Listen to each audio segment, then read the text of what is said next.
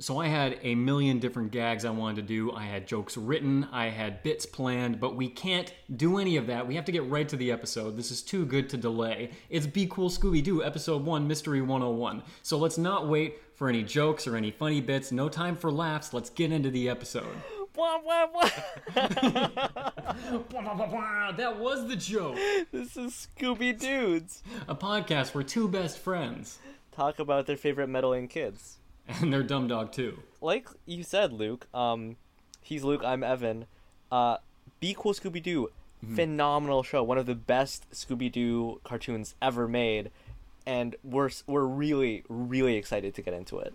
I know we've said it several times leading up to this in it, but this is the episode that started the podcast as far as I'm concerned. So, I mean, really, this is the origin you're about to be listening to. I couldn't be more excited to present this. Cue the theme song. Two dudes, Talking about Scooby-Doo, two dudes. just like you. Unless you're a lady, this show is for ladies too. If you're LGBTQ, we are your Scooby-Doos. Be cool, Scooby-Doo. Yeah, can you just be cool? Just once. Jeez. Please. Be cool! There are some moments in How I Met Your Mother that are funnier than the show itself. It's like a box that's bigger on the inside than the outside. I still don't think that show aged very well. And I have not dipped back into it, but I cannot imagine that it is as funny as it first was when I was watching it. I don't think it was as funny as it first was when it was happening. Granted, I saw the ending, so that kind of poisons the well retroactively. It really does, Yeah. Doesn't it? We should get off this topic as soon as we can so we can get on Yeah, track. Be Cool Scooby-Doo. We've said this, I believe, a handful of times. Be Cool Scooby-Doo is the... Do you hear those motorcycle sounds? I do, yeah. They're so loud. This is a residential street. That's crazy. It sounds like they're coming for you. It's a residential street with speed bumps. So, like, there's no reason this guy should be doing this. He's catching some sweet air. Nice. Be Cool Scooby-Doo. I think you were about to say... What were you about to say? It's the reason this podcast exists. Absolutely. Yeah, so let's give a little background.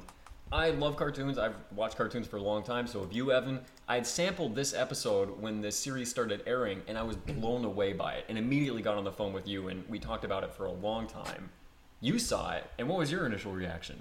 I was delighted by it. Be Cool Scooby-Doo is such a smart, painfully funny show. It just... A lot of... We like to talk about how a lot of older Scooby-Doo is funny, but not, like, intentionally so. Yeah, it's funny because of the just like the sloppy animation And like, the little quirks Yeah. and, like, the things that characters say. But Be Cool Scooby-Doo is a very, like, self-aware, consciously funny show. and it's trying to be a comedy more than anything else. This is, I think, the flip side of Mystery Incorporated as a modern Scooby-Doo show. It's not about the drama or the relation or the at least the romance or the scary stuff or the big story. It's all about the comedy. I think that one thing that that a lot of people will have as far as their experience with Be Cool Scooby-Doo is similar to mine.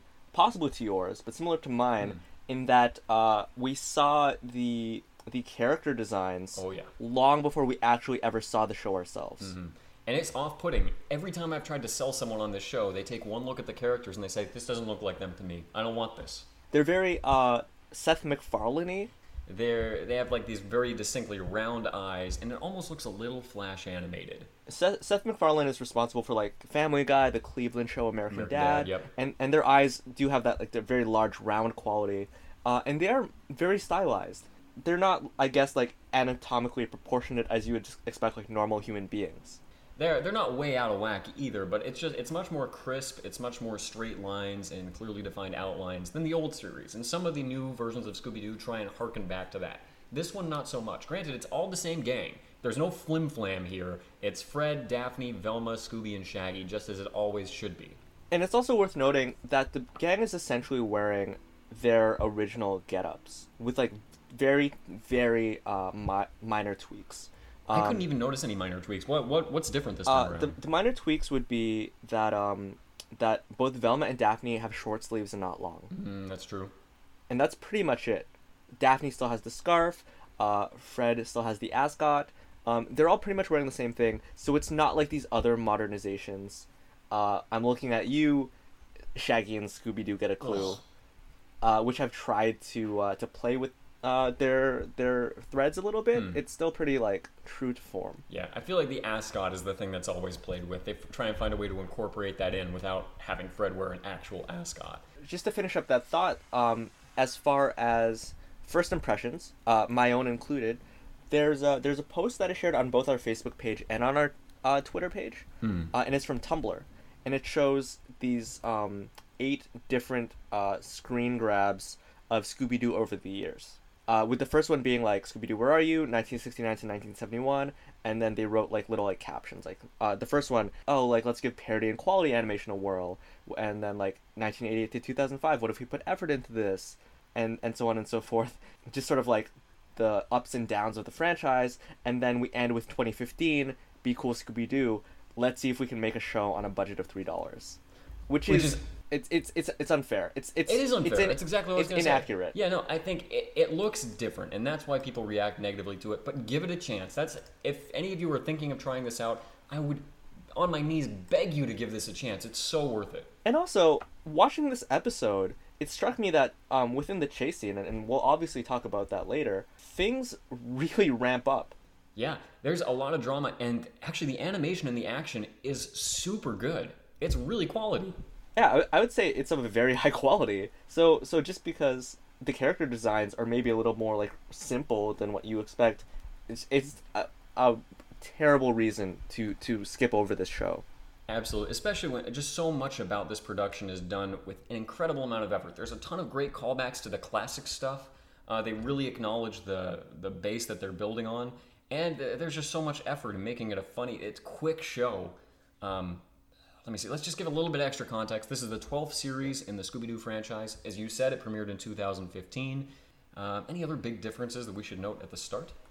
2 last things I wanted to bring up. One of which is that, or I guess I can bring up a whole bunch of stuff. Yeah, and then I want to talk about the cast. But there was this whole thing about it premiering on Cartoon Network and then on Boomerang, and obviously we've already mentioned this, I think 2 times, that right now that they're like burning off the second season because they don't know what to do with it.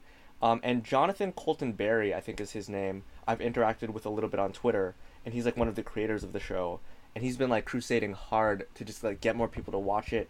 And I'm gonna do, when this episode comes out, I'm gonna do my best as well on Twitter to just like watch this show, like check it out. Absolutely. The craziest thing about this show's airing for me is that it has not finished airing season 1 in America, but it's deep into season 2 everywhere else in the world. What the heck? And in fact, season 1 in its entirety is on Canadian Netflix, which is how I watch it. Yeah, it's insane, because when we were going through this, you were telling me about season 2 episodes that I couldn't get a hold of. And I was like, what? Why can I not find this amazing stuff? So it's kind of wacky the way it's being aired and how it doesn't have the viewership it really deserves. I guess as a last bit of context, let's just talk about the cast, the voice actors, and then let's leap into the episode. First things first, this is the first series of Scooby-Doo where Casey Kasem does not have a role. Casey Kasem died a year earlier than this and had kind of retired from voice acting a year or 2 before that. But we do have Matthew Lillard as Shaggy. He played Shaggy in the 2002 Scooby-Doo movie, and he does a phenomenal job. He's incredible live action and voice acting. And in Mystery Incorporated, we've mentioned it, he is kind of passed the torch from Casey Kasem. Casey Kasem plays Shaggy's father, and Matthew Lillard is introduced as Shaggy. This is also the first ever Scooby-Doo show in which Velma is not voiced by Mindy Cohn. Yeah, Mindy Cohn was Velma from 2002 to 2015 when this airs, and she is replaced by Kate Micucci. Kate Micucci, you may have seen her on Scrubs. The Gooch? Yeah, that was Kate Micucci. Yeah. And she was also one half of the comedy musical duo Hall & Oates. Yep. Most recently, I've seen her in The Little Hours, and I gotta say, she is an impeccable Velma. It's crazy. Like, this is a great... If I was fan casting for Velma, I couldn't do better than Kate Micucci. Which is to say that you didn't cast Kate Micucci. But that was off limits. We agreed that was off limits last week. Otherwise, I would have. I guess it's true. We said that no voice actors as well were part of that.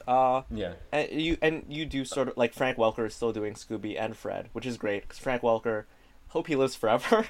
I hope so too. Frank Welker is the last original member of the cast. He's always been Fred, and lately he's been Scooby-Doo pretty much since Don Messick unfortunately passed away. When he retires, it's going to be like Peter Furler leaving the Newsboys. He's the last original member. And I think that's a reference everyone will get. Yeah, definitely. Everyone knows the Newsboys. I just think everyone knows Peter Furler. And what I think is really interesting, to say it now, just so I don't have to say it later, I feel like Frank Welker does Fred and Scooby slightly differently in this show. He does. But still, I agree. Still really well. Like, it's still very recognizably Fred, still very recognizably Scooby.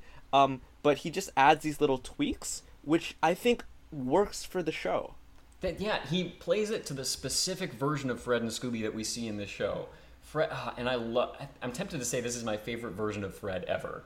I don't think there's any reason for you not to say that, except that I love Mystery Incorporated Fred's obsession with traps. He loves traps. That's my same thought. That's the only hesitation I have, is that he was so good in that. Of course, we got to round out the cast. Daphne's played by Gray Delisle, apologies, or Gray Griffin, because in 2012 she met someone on Twitter and later got married to that person. I'm on Twitter. You're on Twitter, so am I. I think we could maybe marry Kate McCucci. I think she's still left, right? Or Matthew Lillard. I mean, I want to get that Shaggy money. I know he's still making bank off of 13 Ghosts. I know those royalty checks are still rolling in. That's not 13 Ghosts of Scooby-Doo, that's 13 Ghosts. THIR13EN. So dumb. But all that to say, if go for your most attractive voice actor on Twitter, you never know what'll happen apparently. Gray Delisle has a very extensive voice filmography. Yeah. He's done a lot of really great work. Yep. And in this particular episode of Scooby-Doo, we're going to see some work by Tom Kenny as well, who you might know best as SpongeBob SquarePants. He plays both the Dean and all fathers in this episode. Let me see, any other background info we ought to give? I feel like they deserve the episode now. Honestly, I think that's good. Here is a painstakingly detailed blow-by-blow play of episode 1 of Be Cool Scooby-Doo, which I'd like to begin by Evan and I literally playing out the dialogue that first comes up. So who do you want to be?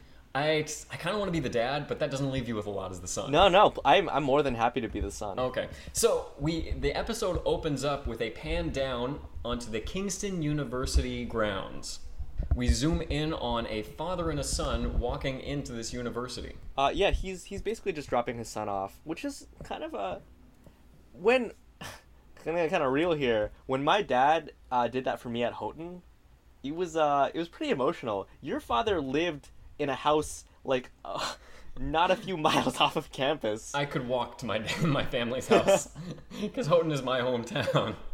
But granted, that was just the first year. After that, I only had a ton of family friends all around. Yeah, you're right. You were kind of set adrift. It's all to say that I had kind of a tear felt. What's the opposite of reunion? Basically, this exact same thing's happening. The emotions are a little different from that which my father and I shared. Yeah, because let's go into it. So as they're walking up and they stand before this statue of Elias Kingston himself, the founder of the university, the dad says, Elias Kingston University, my alma mater and my father's before me. You, my son, are following a proud family tradition. Even though I don't want to go here. Neither did I, nor my father before me, but we're Kingston material, so we do. That doesn't make sense. That's exactly what I said to my father. Wait, what? And I said that too, and he said exactly what I'm saying to you right now, word for word. How is that possible? That's what I said, and he said that, and that too. Then the ghost of Elias Kingston appears. Leave my university. Okay, that's new. And then they run away. And from there we dive right in. This is almost like an SNL sketch that we're opening in on. It really, really sets the stage, and just lets new audiences know this is the kind of smart, snappy dialogue that's gonna pop up in the show, and it's great. Yeah, it works so. The thing that we're not going to be able to convey to you, dear listeners, on this episode is how impeccably timed the comedy is. So many of these gags really worked because they timed and acted them out so perfectly. You mentioned that the ghost of Elias Kingston is the one who shows up. He has a peacoat? It's a peacoat, right? It's got like this little shawl smock thing over his shoulders and big buttons all the way. He looks almost a little bit like the Creep or the Creeper that we've seen before.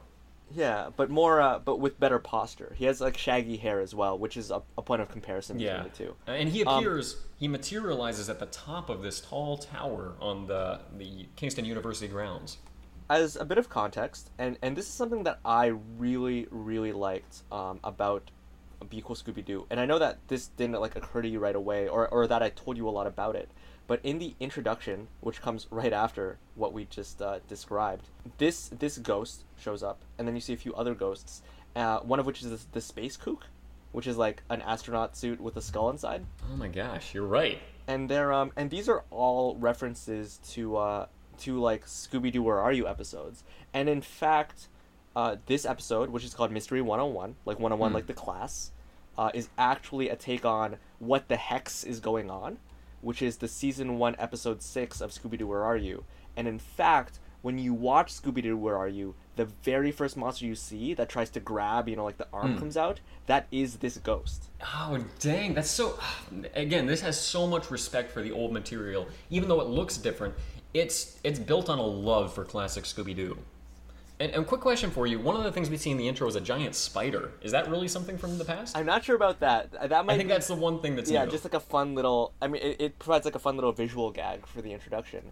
But there is definitely a lot of respect for the classic material and a lot of references, and it's all either one, like strong respect for the source material and like homages and references, and this like smart, funny, witty content. Either one would have won me over completely. But the two together in the same show, they didn't slouch on the writing, on the animation, on the heart of this show. It's all quality. I can't praise this show enough, I guess.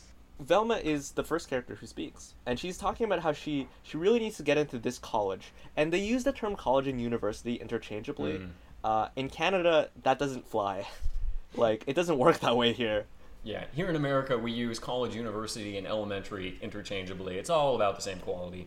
And you're right. She's saying she's gotten an interview at Elias Kingston University in 30 minutes, and she's pretty nervous for this. And she's nervous because she's been called in for an interview, and she's gone into every other post-secondary educational institution she's applied to, and this is the only one that said, we need to interview you first. Yeah, and we're getting this context not just from Velma monologuing, but from Daphne, who pops up a puppet within the Mystery Machine. A puppet Daphne pops up in the Mystery Machine, manipulated by the real Daphne out of sight, and she's doing this back and forth with Velma, in which she indicates that Velma got a Nobel Prize nomination for her SATs. And and Daphne keeps popping up these other puppets, like we see a Fred puppet, a Scooby puppet. At one point we see 3 puppets at once. And I think she asks, like, how am I doing that? And then it pans to the interior of the Mystery Machine, and she's just lying flat on her back with all of her limbs up. Fred also shows up to explain why Daphne's doing this. He says that Daphne found a create-your-own puppet store and decided to learn about herself by seeing herself in puppets. This is our first glimpse to the entire gang, like, right off the bat. Mm-hmm. And so, we see that Fred seems kind of, seems pretty, like, no-nonsensy. He's just kind of like, I don't see what's logical about it when he's talking about explaining Daphne. Daphne's a little weird. Velma's a little neurotic. She has some anxiety.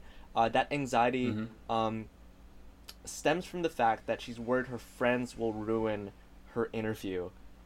Which is to say, like, don't bring them. Yeah, like, why are you bringing your friends to this college interview? I didn't do that with mine. Yeah.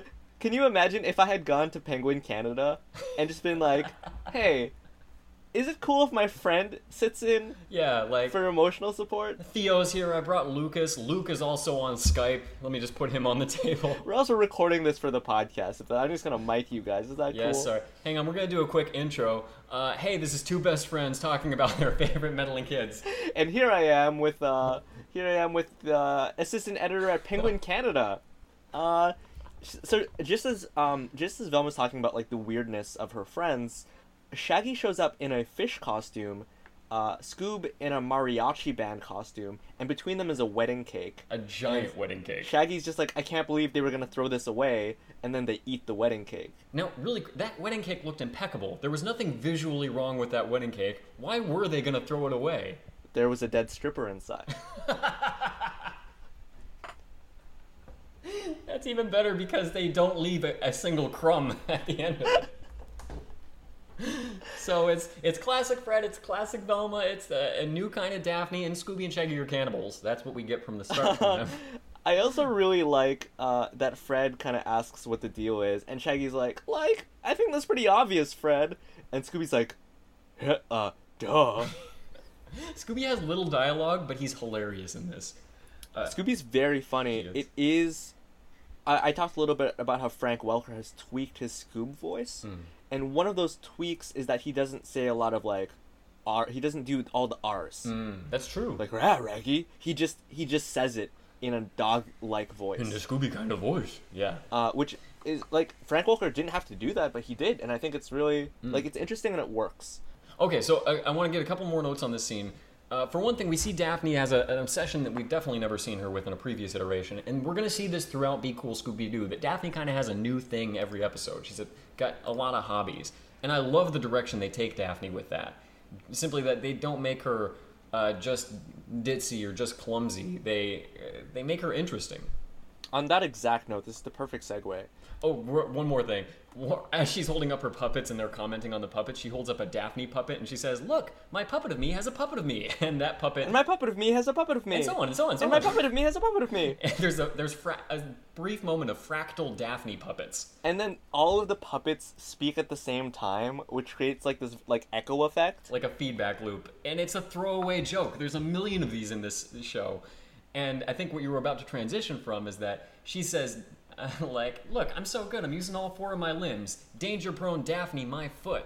She jostles, I guess, the brake because they are on a hill. It's like they're on like a very San Francisco-y street. Go listen to it is, isn't it? Our last recap episode. I left my neck in San Francisco. No, our last recap episode. I left my neck in San Francisco. It's great. And also, they say danger-prone Daphne, my foot, which is a very classic Daphne callback. Because Daphne, at one point in Scooby-Doo, was danger-prone Daphne. She was really clumsy and was always tripping over and falling on stuff. The Mystery Machine is now just careening down this hill. And Velma is like, Fred, like, I thought you Daphne-proofed the Mystery Machine. And he said that he did. He takes out his key fob, presses a button, and the van slowly just brakes and comes to a halt. No, it doesn't. That's what he should have done. Yeah, it is what he should have done. But instead, he's got each of these buttons does something different. And as this van is careening, clearly at least 30 miles an hour downhill, he presses one button and has it swerve around a car, and it keeps going. And for some reason, he doesn't lose sight of it. Like, they're all jogging to keep up, and he manages to keep pressing buttons to do stuff like make it pop hang glider wings. Yeah, hang glider comes out, and it's, like, flying for a little bit there. Like, over a baby, which is, like, looks up in awe at it as it flies overhead. And the last button he presses has it spin around and come to a braking halt in a gas station. At the gas station, they meet this kid named Mitchell. Mitchell tells them where Elias Kingston University is, which is, like, literally, like, right there. Yeah, it's right there. One other gag. I'm sorry I'm going to have to keep pulling the brakes for these, but they are hilarious to me. Mitchell, the gas station attendant, says, "Hello?" Daphne pops up a Fred puppet in the window and says, "Hello to you. I have a weird accent now." And then again, we're on to the next thing. It is really... Yeah, I'll concede that at least you're interrupting us for, like, these really hilarious moments. But then Mitchell does direct them. He's like, Kingston University is right over there, but, like, be careful. Yeah, there's this... He basically sets up the premise of the episode, which is that there is a ghost, and it's been scaring away all of the students. They come in, and they've been leaving in droves. Yeah, and he's kind of happy because all these snooty students running away with their tails in between their legs. So they do head up to the campus, and they start... Fred reads a plaque that is beneath a statue of Elias Kingston, who obviously is the founder of the university. Did you write that down? I have it verbatim again. Yeah, do you want to just hit us with it? What makes a person Kingston material? If you have to ask, you're not Kingston material, unless, of course, you're asking rhetorically for a statue plaque quote, like I did, in which case, we're good. Elias Kingston. Joe, campus security, is a bush. He pops up. And he basically says that the reason he was hiding there was he intends to surprise and capture the ghost and just grab the ghost because of tactics. Tactics. He loves the word tactics. He likes tactics and finger guns. And the gang's like, okay, cool. He drops back down as a bush, but he's not even remotely concealed. Yeah, it is this other funny gag where he's just like on all fours, kind of like crouched down on the ground, and the bush is just covering like his back, the surface of his like back. A little turtle shell on his back. They meet the Dean Longfellow. Dean Longfellow. What I really like about Dean Longfellow, I'm not going to go in deep in depth as far as like his appearance. Like I'm not going to describe the security guard Joe, but what I really like about Dean Longfellow's character design is that he's clearly wearing a toupee. And they never comment on it. Like, it's so obvious. Like, he has sort of like, you know, like the gray patches at his temples, and then like this mop of brown hair, and it's obvious that that mop of brown hair is not from his own body. Like it's someone else's. That's interesting. Actually, I didn't quite notice that. I just thought it was kind of frazzled because he does look like a man who's at his wit's end, and that's because he's losing all his students, all his current and prospective students, to this ghost scaring everyone off.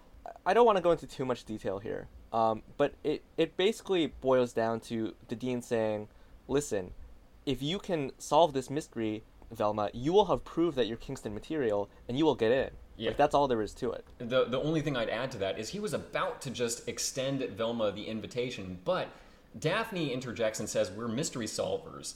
And he's like, oh, you guys could solve a mystery. And Fred accepts it as a challenge. Like, if you solve this mystery, you're accepted in. Daphne and Fred, I think, say more in this interview than Velma does. Yeah, they definitely do.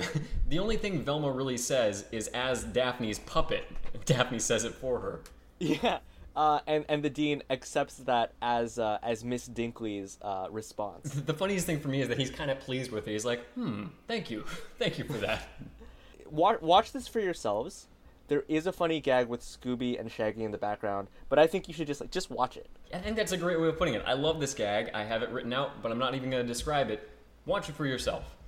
And from there, they leave the Dean Longfellow's office, and they're arguing about Velma's not happy that Fred accepted this mystery on her behalf. What happens is that this ghost does show up, and it does scare them off. Yeah, it appears, again, first up high in the tower, and then when they're running away from it, it bamfs or teleports in a puff of smoke down onto the ground in front of them. Yeah, they actually describe it, or Shaggy describes it as poofing, like that this ghost is poofing around, which Scooby like very vehemently like asserts is like a terrible, terrifying prospect. Yeah. He poofed out of the tower and re-poofed in front of us, and Scooby's, I hate poofing.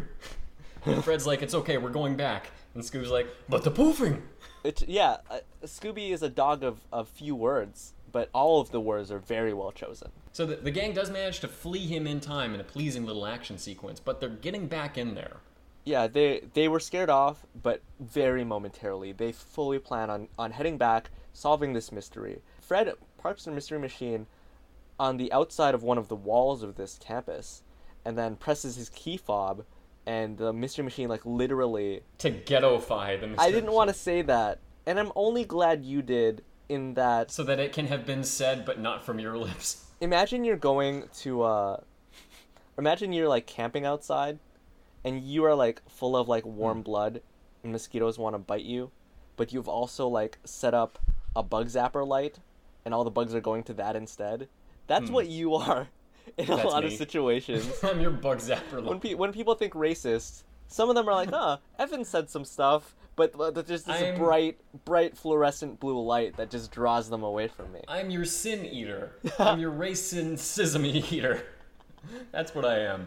The mystery machine does like transform into a junk car, but intentionally so. Like the windshield pops down and a cracked windshield pops like up. a wheel gets sucked in, and then like is it an axle or something? What the wheel is on? Oh yeah. Pops back out and sets itself up on a cinder block. Yeah, and the side of the mystery machine flips around and has graffiti all over it, and it's pretty clever. Fred says the best security is looking like you don't need any. And right after he says that, a crow flies by, and then a crossbow sticks up out of the top of the mystery machine and shoots it. And Velma's like, and crossbows? And Fred's like, Fred says, and crossbows.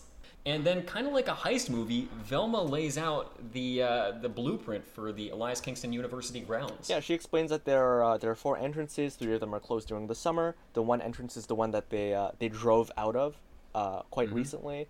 All of the walls have like these wrought iron spikes on the top of them, And she describes like the architecture as well. It's mixed late Gothic and Jacobean. Man, you really took notes, man. Like I really took notes. You should just like copy and paste what you've written to the Scooby Wikia. I think I wrote the Scooby Wikia now. Basically, Velma does say this university is like a death trap of higher education, which scares Scooby and Shaggy. Yeah, Scooby, death trap? Shaggy, higher education? And Velma says, look, the chances of us all dying or getting educated are really low. Probably at least one of us will survive. And look, I don't want to keep like recapping like all the dialogue verbatim. It's too good not to. We'll do this one. Over there is Daphne with a Velma puppet, and she does, only I will survive. And from there they sneak in. They peek around a corner. All of Daphne's puppets also peek around the corner. So, even though one of her hands is around the corner. So she must have 5 limbs. You did take really extensive notes. I do want to skip slightly ahead to, I think, what the last little bit of dialogue that I do want to do verbatim, which is that Fred says, like, we'll all split up, we'll all look for clues. Scooby and Shaggy, you go to the tower. At which point, did you write all this down? Shaggy protests. He's like, hey, why do we have to go to the tower? Let's be clear. This is what you're asking of us. And he pops open a slide projector and starts like clicking through. You're asking us to go through the tower to make this monster so it can kill us. And Fred's like, well, that's not quite what I'm saying. And it's like a slide of like, it's like all pencil crayon or like colored pencil. And it's like the monster like strangling Scooby and Shaggy. My favorite was the next one, which is that before Fred can keep talking, Shaggy cuts him off, and as Scooby wheels out a miniature set of the entire university, which again is very much like a heist movie. Yeah, oh, absolutely. And he's like, wait, you mean you want us? And he holds up these little figures. He's got a figure for each character and the monster. To bump into the monster. To get in there. But when the monster kills us, and then he has like the monster knock over the Scooby and Shaggy figurines, and then he has the Daphne figurine weep on Fred's shoulder, like, what have we done? What have we done? And then I think it's Scooby who's like, why, Fred? Why? That's it. That was it. And Fred's like, you could have gone and come back by now. And then there's a third, because, comedy, rule of threes. There's a third one that never comes to fruition, which is that Shaggy, possibly Scooby, but Shaggy had hired 5 actors to play the gang to reenact the situation. Yeah. So we pan over to 5 Bizarro World gang members with Scooby as a skinny guy in a dog costume, basically a furry. You went on the furry section of Craigslist for that. Yeah, that guy already had the costume. You didn't need to provide him that. Can you imagine how much funnier this would have been if it was actually a guy in like a furry style costume? Like full size standing up rather than... It was almost worse because he was on all 4s. I don't know which is worse. Man. I when I was going to school, during our lunch conversations, I would bring up furries a lot. And I don't think I've done it that much in the podcast. Probably for the betterment of our podcast. I think that's the one people it's always okay to kink shame, right? That's the only people that's like, it's fun and it's okay to kink shame them. Maybe that's a mean thing to say. You know what? This is not a podcast on kink shaming. We don't need to go in depth on that. The show doesn't demand it. Basically, Scooby and Shaggy do ultimately wind up going towards the tower. Everyone else goes towards the dean's office. It is locked, which, look, that makes sense. People lock office doors. Right, directly to the right of the door, in the same way he was underneath the bush is Joe, who's underneath a chair.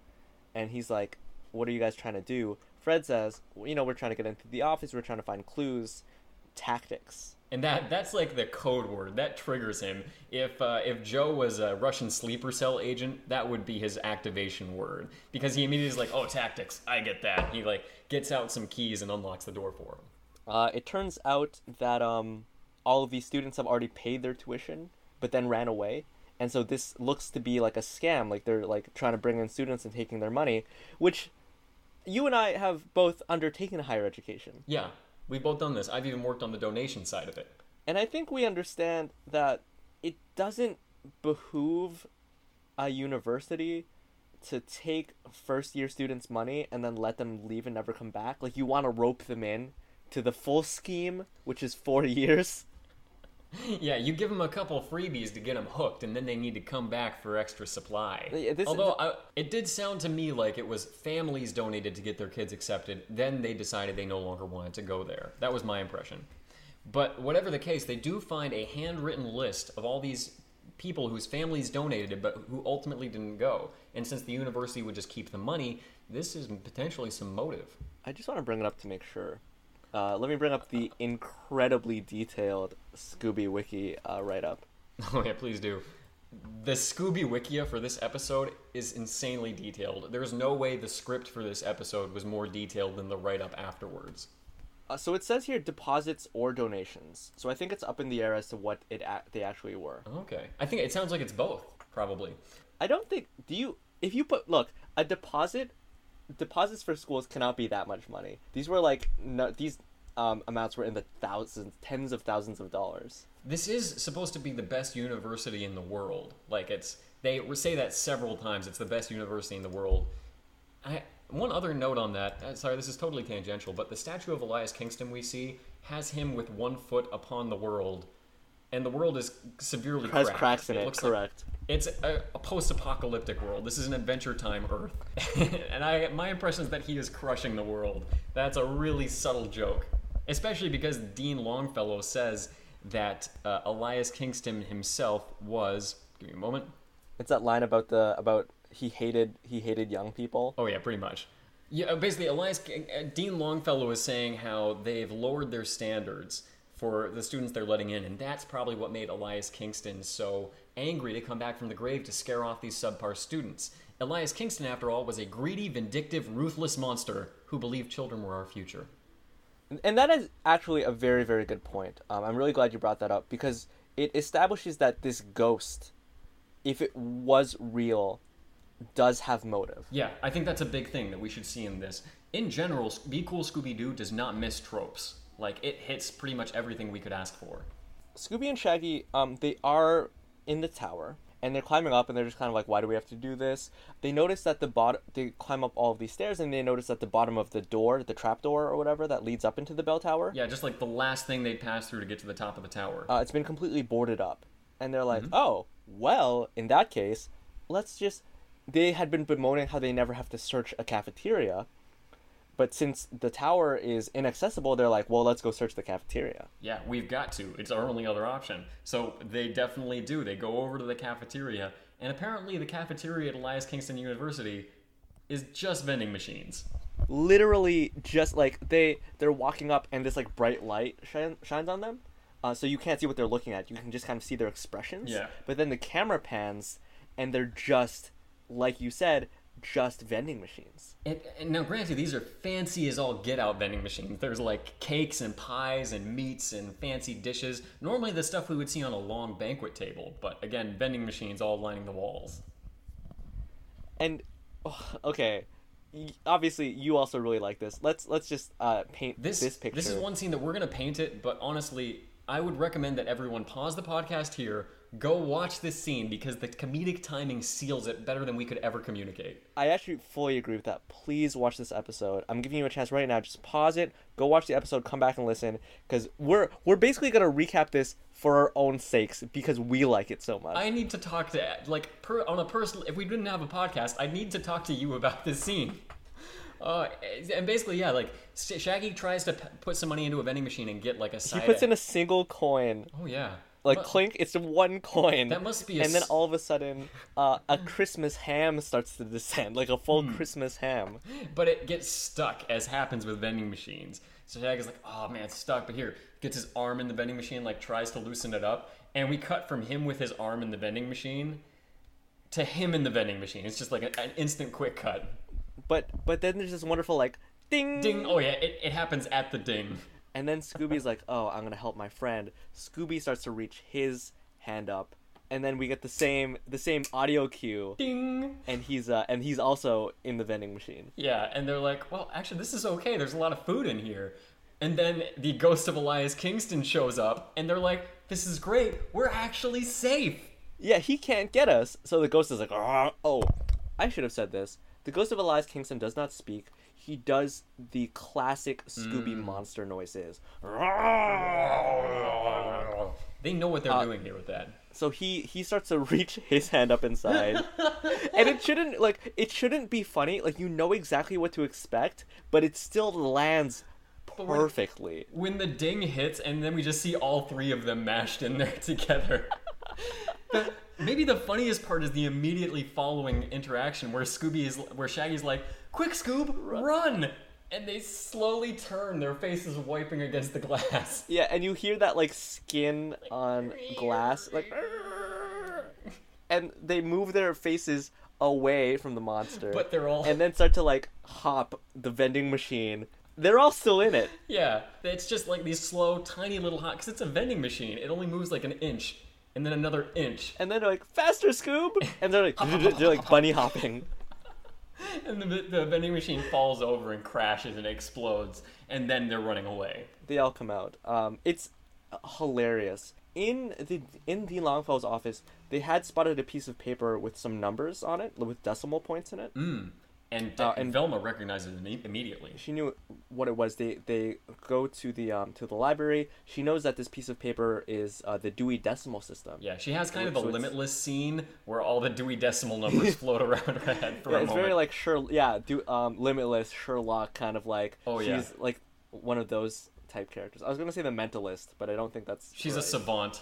She's a Dewey Decimal savant. And so she knows exactly, she finds what book this is. She just spots it with her eye. Normally Dewey Decimal takes a little bit. You have to go to a card, whatever the case. She spots the book, and it's very high up on the stacks. So they're warning Fred because they have those, you know, in Beauty and the Beast, the ladder that Belle, like, rides down the length of bookshelf. Yeah, it's a, oh man, what is the term for this? Is there an exact term? I looked it up. It's a rolling library ladder. That's, if you wanted to buy one, it's a rolling library ladder. Which is exactly what you think you need. That's some very technical jargon. Hang on, Evan, let me look this up. There's a word for this. Oh, there's 3 words, all of them adjectives. Thank you so much. Rolling library ladder. They warn Fred, like, "Fred, this is a high ladder, so watch out. You want to be safe." Fred tells them, "Don't worry, I'm not afraid of heights. I'm afraid of widths." And let me tell you, what a horrible way to find out that Fred is into fat shaming. Like, excuse you, Fred. It's fine. You can have your personal preferences, but to say you're afraid, unacceptable. He's scared of them. But hey, at least he's not one of those guys that won't date a girl that's taller than him. He has no problem with that. He doesn't need to have height up on it. He just needs them to be a beanpole. There's not... Look, we'll get to the context of that statement later, but that's what I thought when I watched this episode for the 4th time. It seems like a needless setup, but there's a payoff. For the moment, it just means that Fred can climb to the top of this very tall ladder, grab the book, and in that moment, Scooby and Shaggy run in because, again, they're fleeing the ghost. As far as our tropes so far, they have split up and looked for clues. Scooby and Shaggy have eaten a fair amount of food because they were in the vending machine, and they were eating the food in there. And now we have a musical chase scene, which is sort of like a requisite for Scooby episodes. Yeah. I was just going to say, anyone who says this show is low budget or the animation is not of quality needs to watch this chase scene because it's so dynamic, so cinematic, it's kind of thrilling. I actually also wrote in my notes that this was a very cinematic scene. Yeah. At one point, the rolling library ladder, as they call it in the industry. Yeah, if you're in the know. Is like grinding like a skateboard atop bookshelves, and it's like coming at the camera, and it's like wobbling, and it's like sparking, and like I think it's Fred and Daphne who are on it, and it's so cinematic is really the best word I can use to describe it. It's multi-track drifting, and there's so many other great choreographed stunts with this ladder, and just with everyone else who's running around getting chased by this ghost. Yeah, I don't want to go in depth. Yeah. Just as far as like what happens in the scene. One note I did want to make, and I was going to say it earlier, is that on the Scooby Wiki, they talk about the songs that are played, and so this song is called Romp 101, which it's an instrumental. There are no lyrics. No lyrics. Yep. What I think is really, really fascinating is that apparently Romp 101 is credited to 3 people: John Colton Berry, who I described already, Greg Camp, and Zach Moncrief, who I believe is like the producer to this show. Yeah, he is. In fact, I read a quote on Zach Moncrief kind of telling about how he wanted this to be a comedic show and all that stuff. That's interesting. But are they musicians? Like, why are they credited on this song? You'd think that this was just a song that like someone like put together. That person being Jake Monaco. Yeah, you'd think this is just he's the music. He is the music studio of this division, and then he just put it together. But the producer had a hand in it. Yeah, so it's weird that they have like I don't think credits are like I don't know why these guys are on here. Maybe that was a mistake. I'm not sure. Whatever the case, it ends with the classic library stacks falling over like dominoes. Right at the tail end of that, the ghost is trapped by like the final shelf falling. We might have thought that'd be the end. Yeah, when we zoom out and then zoom back in, it's just like it's no longer just shelves falling, like you said, like dominoes. It is just like a mess of books, and then a hand like bursts out of the books. Yeah, like from a grave. And then it's like, oh, I guess he's not actually caught. The gang runs away. They reconvene or they hide in a closet. That's where we kind of have our rising from the ashes moment for the gang, because up to this point there's been a lot of friction. There's a lot of disappointment going on right now. Velma is clearly disappointed that her application to the school is not going as smoothly as planned. There are a lot of hiccups. Shaggy is being sent places he doesn't want to go. Fred, they're not closer to solving the mystery, which really affects Fred because he considers himself good at solving mysteries. That's his goal. He's not even like sad about it. He's just like, oh, we still haven't done this thing I want to do. Daphne's puppet is missing an eye, and that's really got her down. My me puppet is missing a button, and then Scooby goes, I hate a button. Oh man. And then the gang starts fighting because, again, Velma's angry at Fred and the gang for ruining her application. Fred wants to solve the mystery. Shaggy feels like he's been put in danger unnecessarily. And Daphne comes to the rescue here, which is... I love what they do with Daphne in this series. It's really great. I thought that some of the writing for, like, the reason... They all had good motivations for being upset. I thought maybe they weren't voiced very well. But the way they're resolved is magical. Yeah. In which Daphne places different character puppets on different character hands and gets them to speak through these puppets. Yes. As Velma, or with the Velma puppet, Fred says, I trust books more than I trust my friends. Shaggy, as Fred, says, I put my friends in danger for mysteries. And Velma says as Shaggy, I'm Shaggy and I'm 2 years old. Wah, wah, wah, I like food. And it starts to turn a little bit when Scooby, as Daphne, says, I'm handing out puppets. And Daphne, as Scooby-Doo, says, I'm sweet and loyal and the best friend in the world. And then they all start saying, no, I'm the best friend. No, I'm Spartacus. No, I am Zorro. It's wonderful. They reconcile, and it's nice to see them standing up for one another and complimenting one another and just like looking and they feel like friends. Yeah, and it justifies Scooby. This is still a Scooby-Doo show, even though he has fewer lines than most other series we've seen, because it's the fact that no one can question that Scooby-Doo is a sweet and loyal and best friend in the world, and that kind of makes them all put themselves in each other's shoes. He really is like the glue that like holds them all together. Yeah. At which point, once they've sort of like patched up, they're like, okay, well, what's our game plan here? Yeah, well, let's review the clues. The tower was sealed, so how did the ghost get up there? Number 2, the list of names in the dean's office were possibly motive. And 3, they've got this book from the library that we still haven't looked at. It's something about optics and lasers?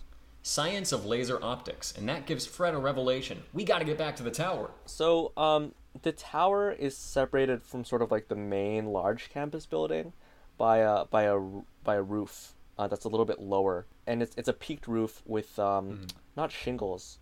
What are they? Isn't it shingles? Are they I think shingles it's shingles. still? I think you got it right. Yeah, but they're like, Tile shingles? Yeah, they're like ceramic. Yeah, they're like ceramic tile curved shingles. Yeah, they're not like little like crappy asphalty sort of like black shingles that you'd see on like most roofs. Well, yeah, I mean in the industry they're called roof tiles. That's the technical term. I'm kidding. So yeah, Fred steps out. He looks over either edge, and he doesn't mind the heights. He looks down. He's like, psh, whatever. He has a rope about his waist and it's been tied to like an old water heater on the interior. So there's a window. He's gonna cross over to get to the tower. Yeah, and as he's walking, he looks down either side and he's like, whatever. It's super high up. It's a dangerous fall. What do I care? But then he looks at the width of his lane. And then is it Velma who says, oh, he's scared of widths? It was a clear setup and follow through, but it worked for me. And Fred does he tries to go through, but he slips and he falls down. This is another one of those action scenes I don't want to go into too much detail on. We can't describe it adequately. There's a lot. The ghost of Elias Kingston shows up. He unties the rope, and then there's a lot of people falling and people like pulling each other up and people saving each other using this rope as a device that like swings them back and forth. Sometimes like a pendulum, sometimes like a pulley. It all boils down a little bit to Daphne being the one who's hanging from a rope with both hands, one of the hands of which is wearing the puppet of her. Yeah, with the missing button in the eye. The rest of the gang is trying to hold her up. They're all on the roof now. And again, she can't quite get up with this puppet on her hand. She looks at the puppet because it's slipping. It's causing her to slip down the rope. And the puppet speaks to her. Like we had a good time together. It's time we made the ultimate sacrifice. And Scooby up top says, "A sacrifice?" He doesn't actually say that. Oh, really? I'm just dropping a sick reference to an episode we haven't quite done yet, or oh yeah, the movie. But no, we see this very emotional scene as Daphne lets her own puppet like off her hand, and we see it slow-mo fall through the rain, accompanied by operatic music. Yeah, choral music, and then you see the slow motion raindrops, and it's like you see it from the perspective of the puppet, where like Daphne's like, no. Yeah, we see Daphne as the puppet falls away. We see the puppet falling away from Daphne, and then it just kind of like falls limp and harmlessly into this bush. Like, and then Daphne climbs back up. Next is a moment that I found incredibly refreshing, and which I think really absolves you and I for a lot of the not criticisms but observations that we've made over the years. Oh? Which is that the ghost appears in the bell tower, and the ghost is coming at them on the roof, and they're like, "Oh, so we now have two ghosts." And Fred is like, "Okay, that's not a ghost, or it's not real." He takes a roof shingle and tosses it at the bell tower, and it shatters something, and this is like a hologram of some sort. Or like a reflection of the ghost or of some kind. Which of course means that like this ghost can't be real. At which point Shaggy's like, "Oh, good, we're just trapped up here with like a psychotic person." I've forgotten that. And it's such a direct acknowledgement of the fact that like just because this isn't like a supernatural entity doesn't mean we're not still in danger. This guy tried to murder us by like throwing us off this roof. Any of us could have fallen and died easily. And this ghost is really pushing everyone off the edge too. So that's like super meta, and I really liked Shaggy being, for once, the voice of reason. And it wraps pretty quickly from there. Daphne again climbs back up on the rope. She's on one side with the rope, and the rest of the gang is on the other. And they unintentionally use it to trip up the ghost. And what happens is this rope, it wraps around the ghost, and he's plummeting, and it affixes itself around his neck. And you get that Tarzan scene says, "No, stop doing that. No, don't cut it, Clayton. No." Where he just like you see him fall, but it's like the reflection, through like the lightning. You see his shadow like jerk. We don't see his body. We just see his shadow of his limp body as Scooby looks on in horror. Yeah, his silhouette. You see sort of like his feet like twitch violently one last time as he soils himself one last time. That's not what happens. That's the second time we've referenced Clayton's death in Tarzan. I've already put it in the show notes in like a previous episode. But it's so deserved again here because he is falling and the ropes like wrap around his body, the ghost I mean, and then it like comes to a jerking stop. But really it just wraps itself around like his torso, like he's tied up. The gang makes their way down very quickly. And the next time we see the ghost, he's just standing with his torso lightly tied up. But the tree that the ghost is near turns around, and it's Joe executing some next level tactics. Yeah. A little bit of a backup. We have the Dean, and we have the gang, and we have the unmasking. They do all that. Do they go through the clues first? No, they don't. It's the ghost first, which is Mitchell from the gas station, who told them about whatever, the first character that we meet. Then Joe turns around and says, "All right, let me take this kid away. Like we got him." Hey, not so fast, Joe. You're in on this too. And it turns out, and the dean helps fill in some of the blanks, in which he says that like, oh, this is Mitchell, Joe's son. Yeah, these two are related. Gas station attendant, son of head of security. And basically what they did was they tried to frame Dean Longfellow by making it look like he had motive for this ghost. I.e., they wrote the donation list that was in his office. The way we know that, and here's one of my favorite things about Be Cool Scooby-Doo, is that they put clues in that you could conceivably pick up as the episode goes on. You'd have to be paying a lot of attention, but they do put clues in that could be picked up on. Mitchell was really bitter about not being considered Kingston material. So what he wanted to do was keep scaring students away until it got to the point where they had to accept him.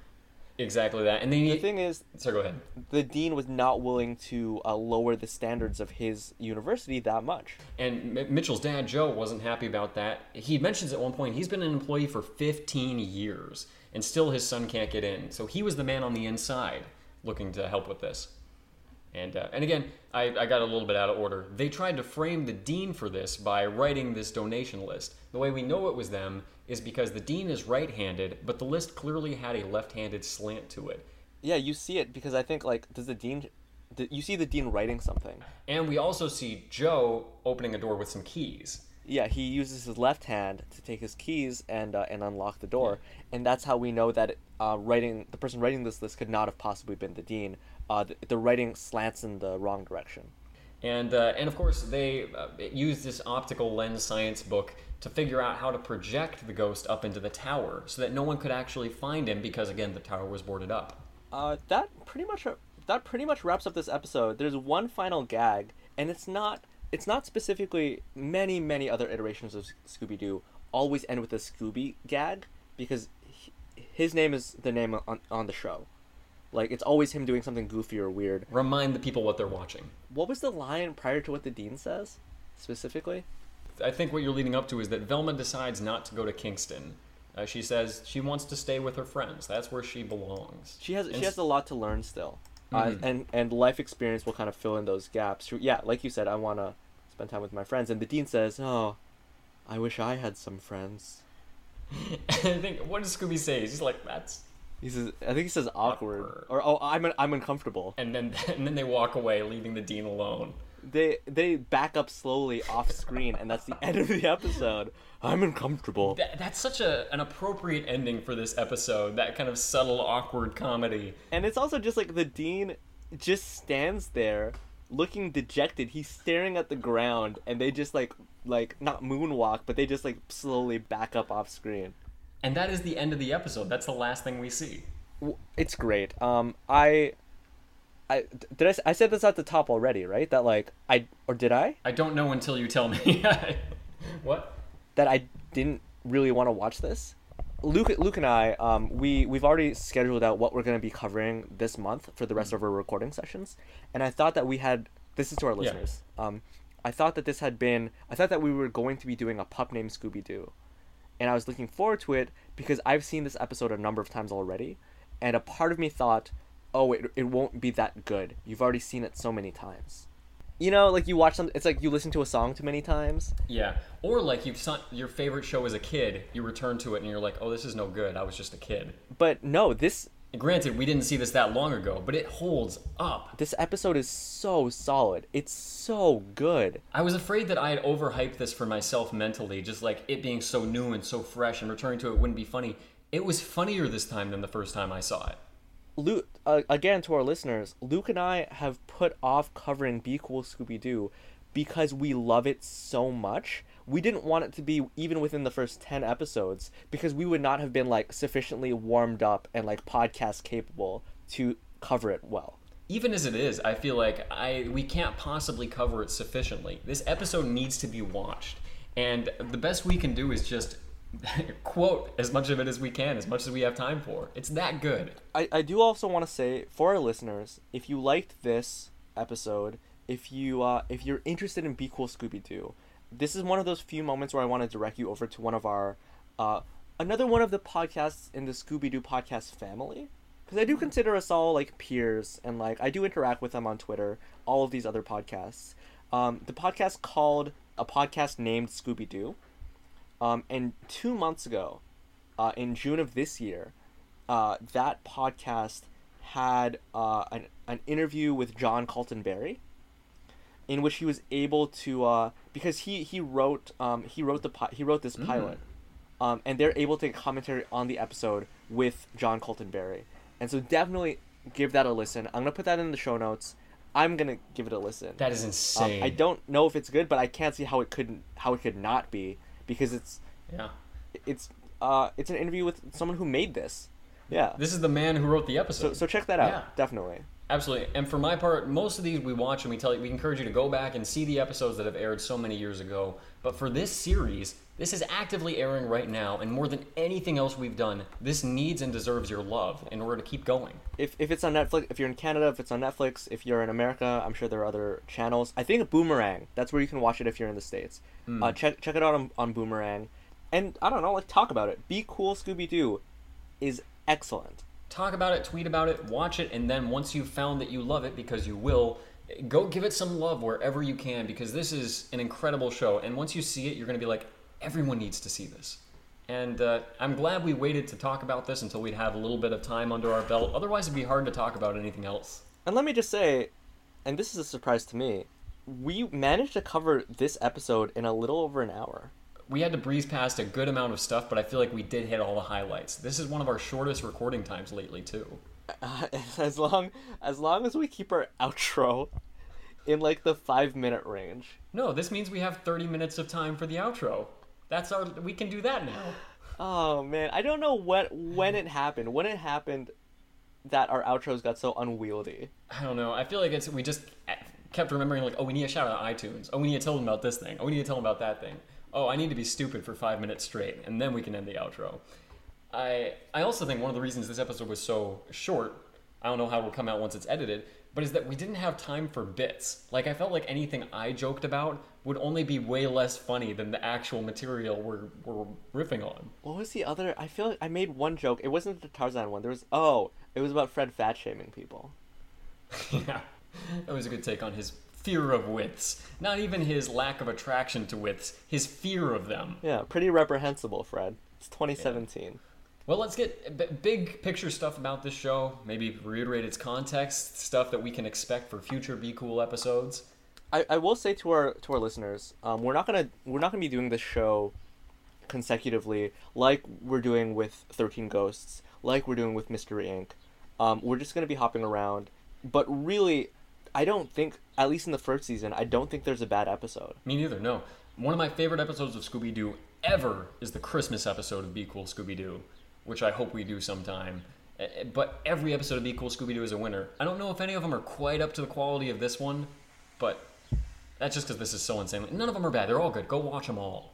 I, myself, have been saving them like candy from Halloween. I've been portioning them out for myself because I don't want to waste them all. Yeah, all I can really say is, if you love Scooby-Doo at all, and if you believe that Luke and I have decent opinions about things, if we've got taste, yeah. Yeah, if you like our taste, if you like the cut of our collective jibs, then, or collective jib, I guess, then our jib, do watch this. I mean, I don't really know what else to say. I think that Be Cool Scooby-Doo is an excellent show. I think everybody should watch it.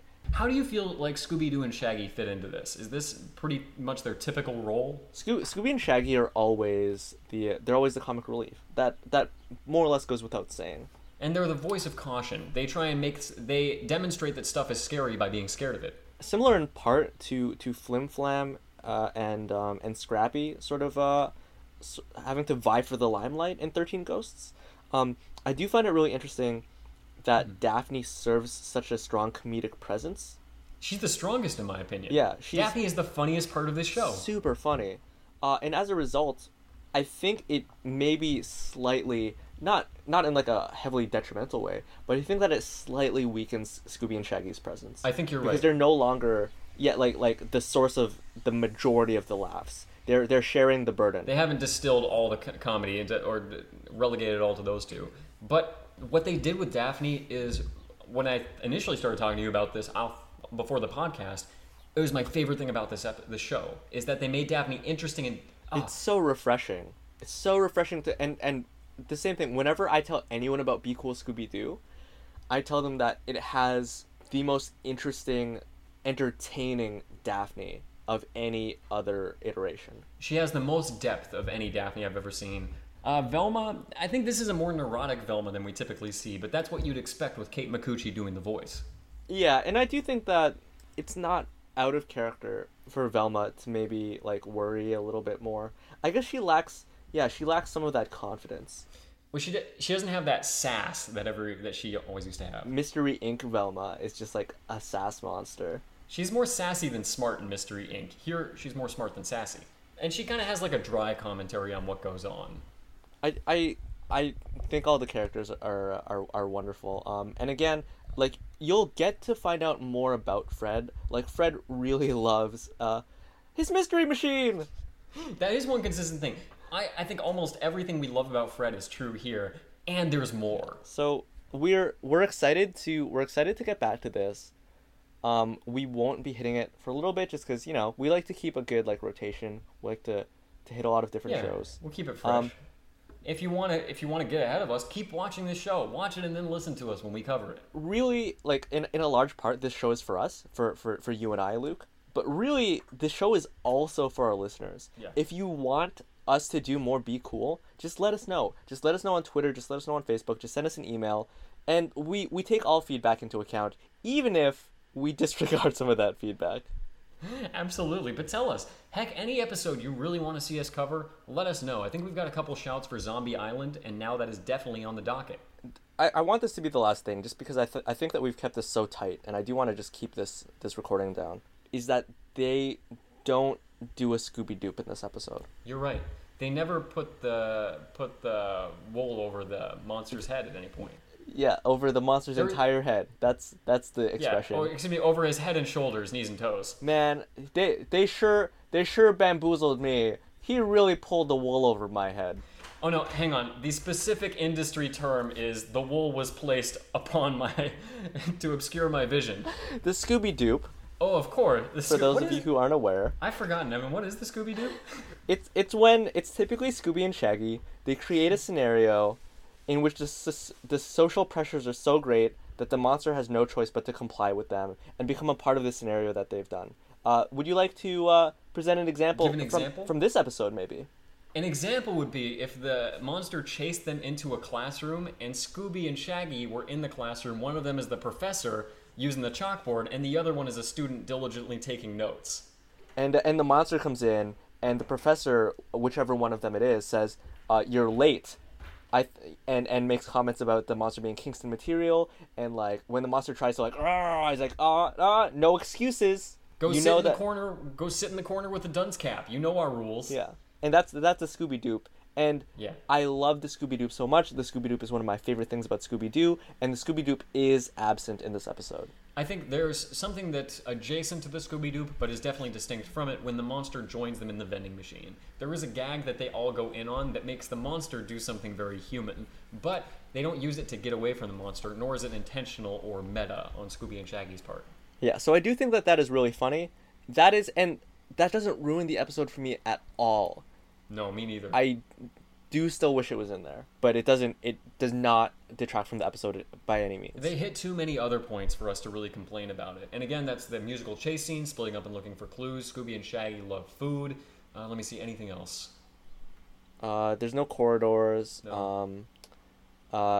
Again, they don't say meddling kids, but at this point, like... Well, they do say meddling kids. I would have gotten away with it, too, if it wasn't for... Oh, no, yeah, they don't get to meddling kids. They say run instead. But there's just so much, like, self-awareness in the franchise at this point that, like, really, the further we get away from it, the less our chances of actually hearing it.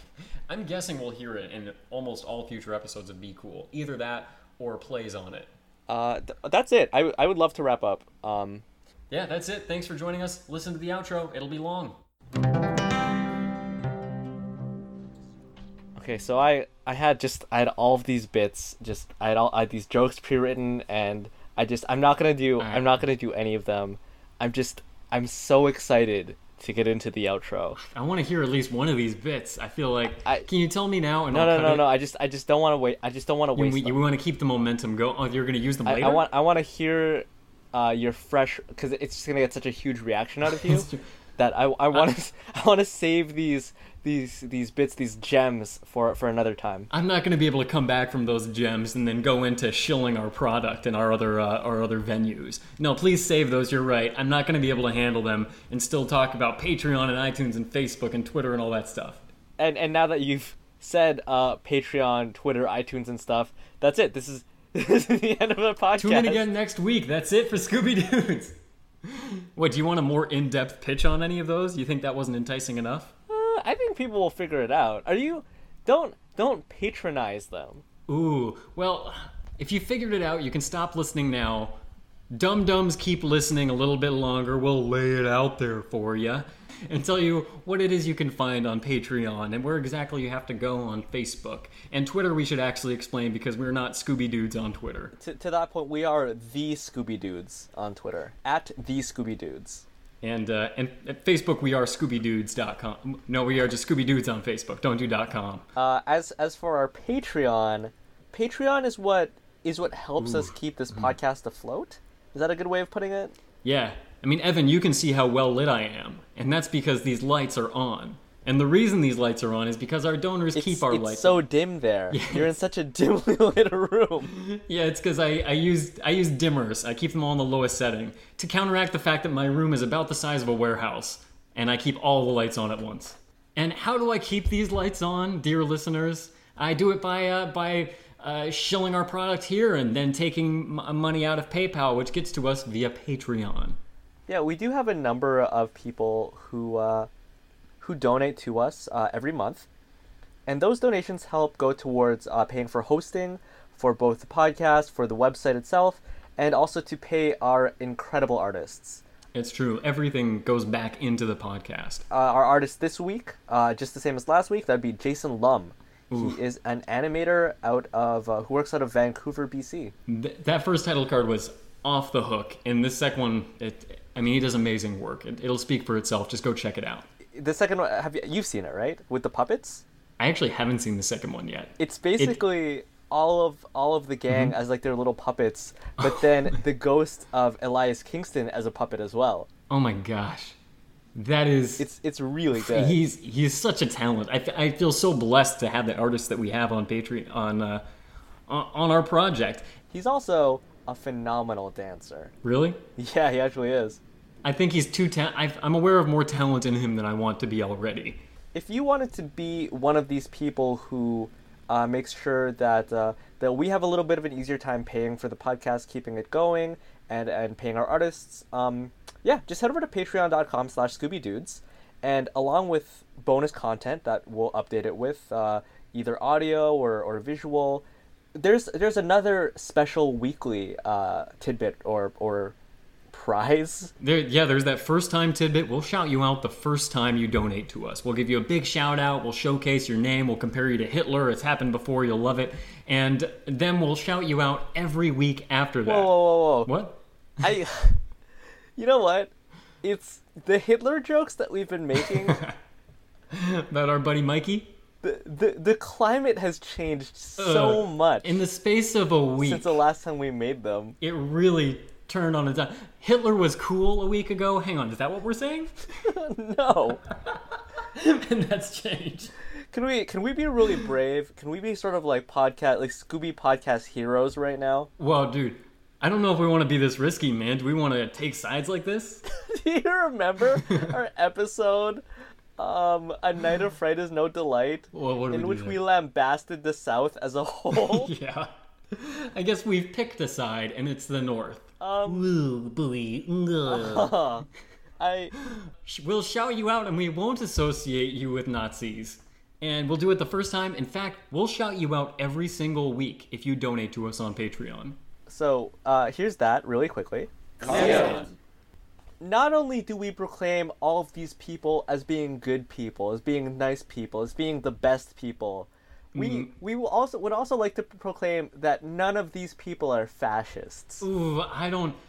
that's putting us in a tough spot. That none of these people are white nationalists. So how about that? Give us money if you're not a white nationalist. We have no screening process for our Patreon, dude. We don't know who's in there. Oh, boy. But if you're a white nationalist and you want to be identified as not one, maybe donate to us. I guess. Yeah, if That's all it takes. Donate and then go rally. if you were at a particular rally and you're worried about your employability being at stake, Ooh. just direct your employers over to the outro of the Scooby Dudes podcast, and they will hear us say on air, blank and blank is not a white nationalist. Oh boy. Oh man. Too brave?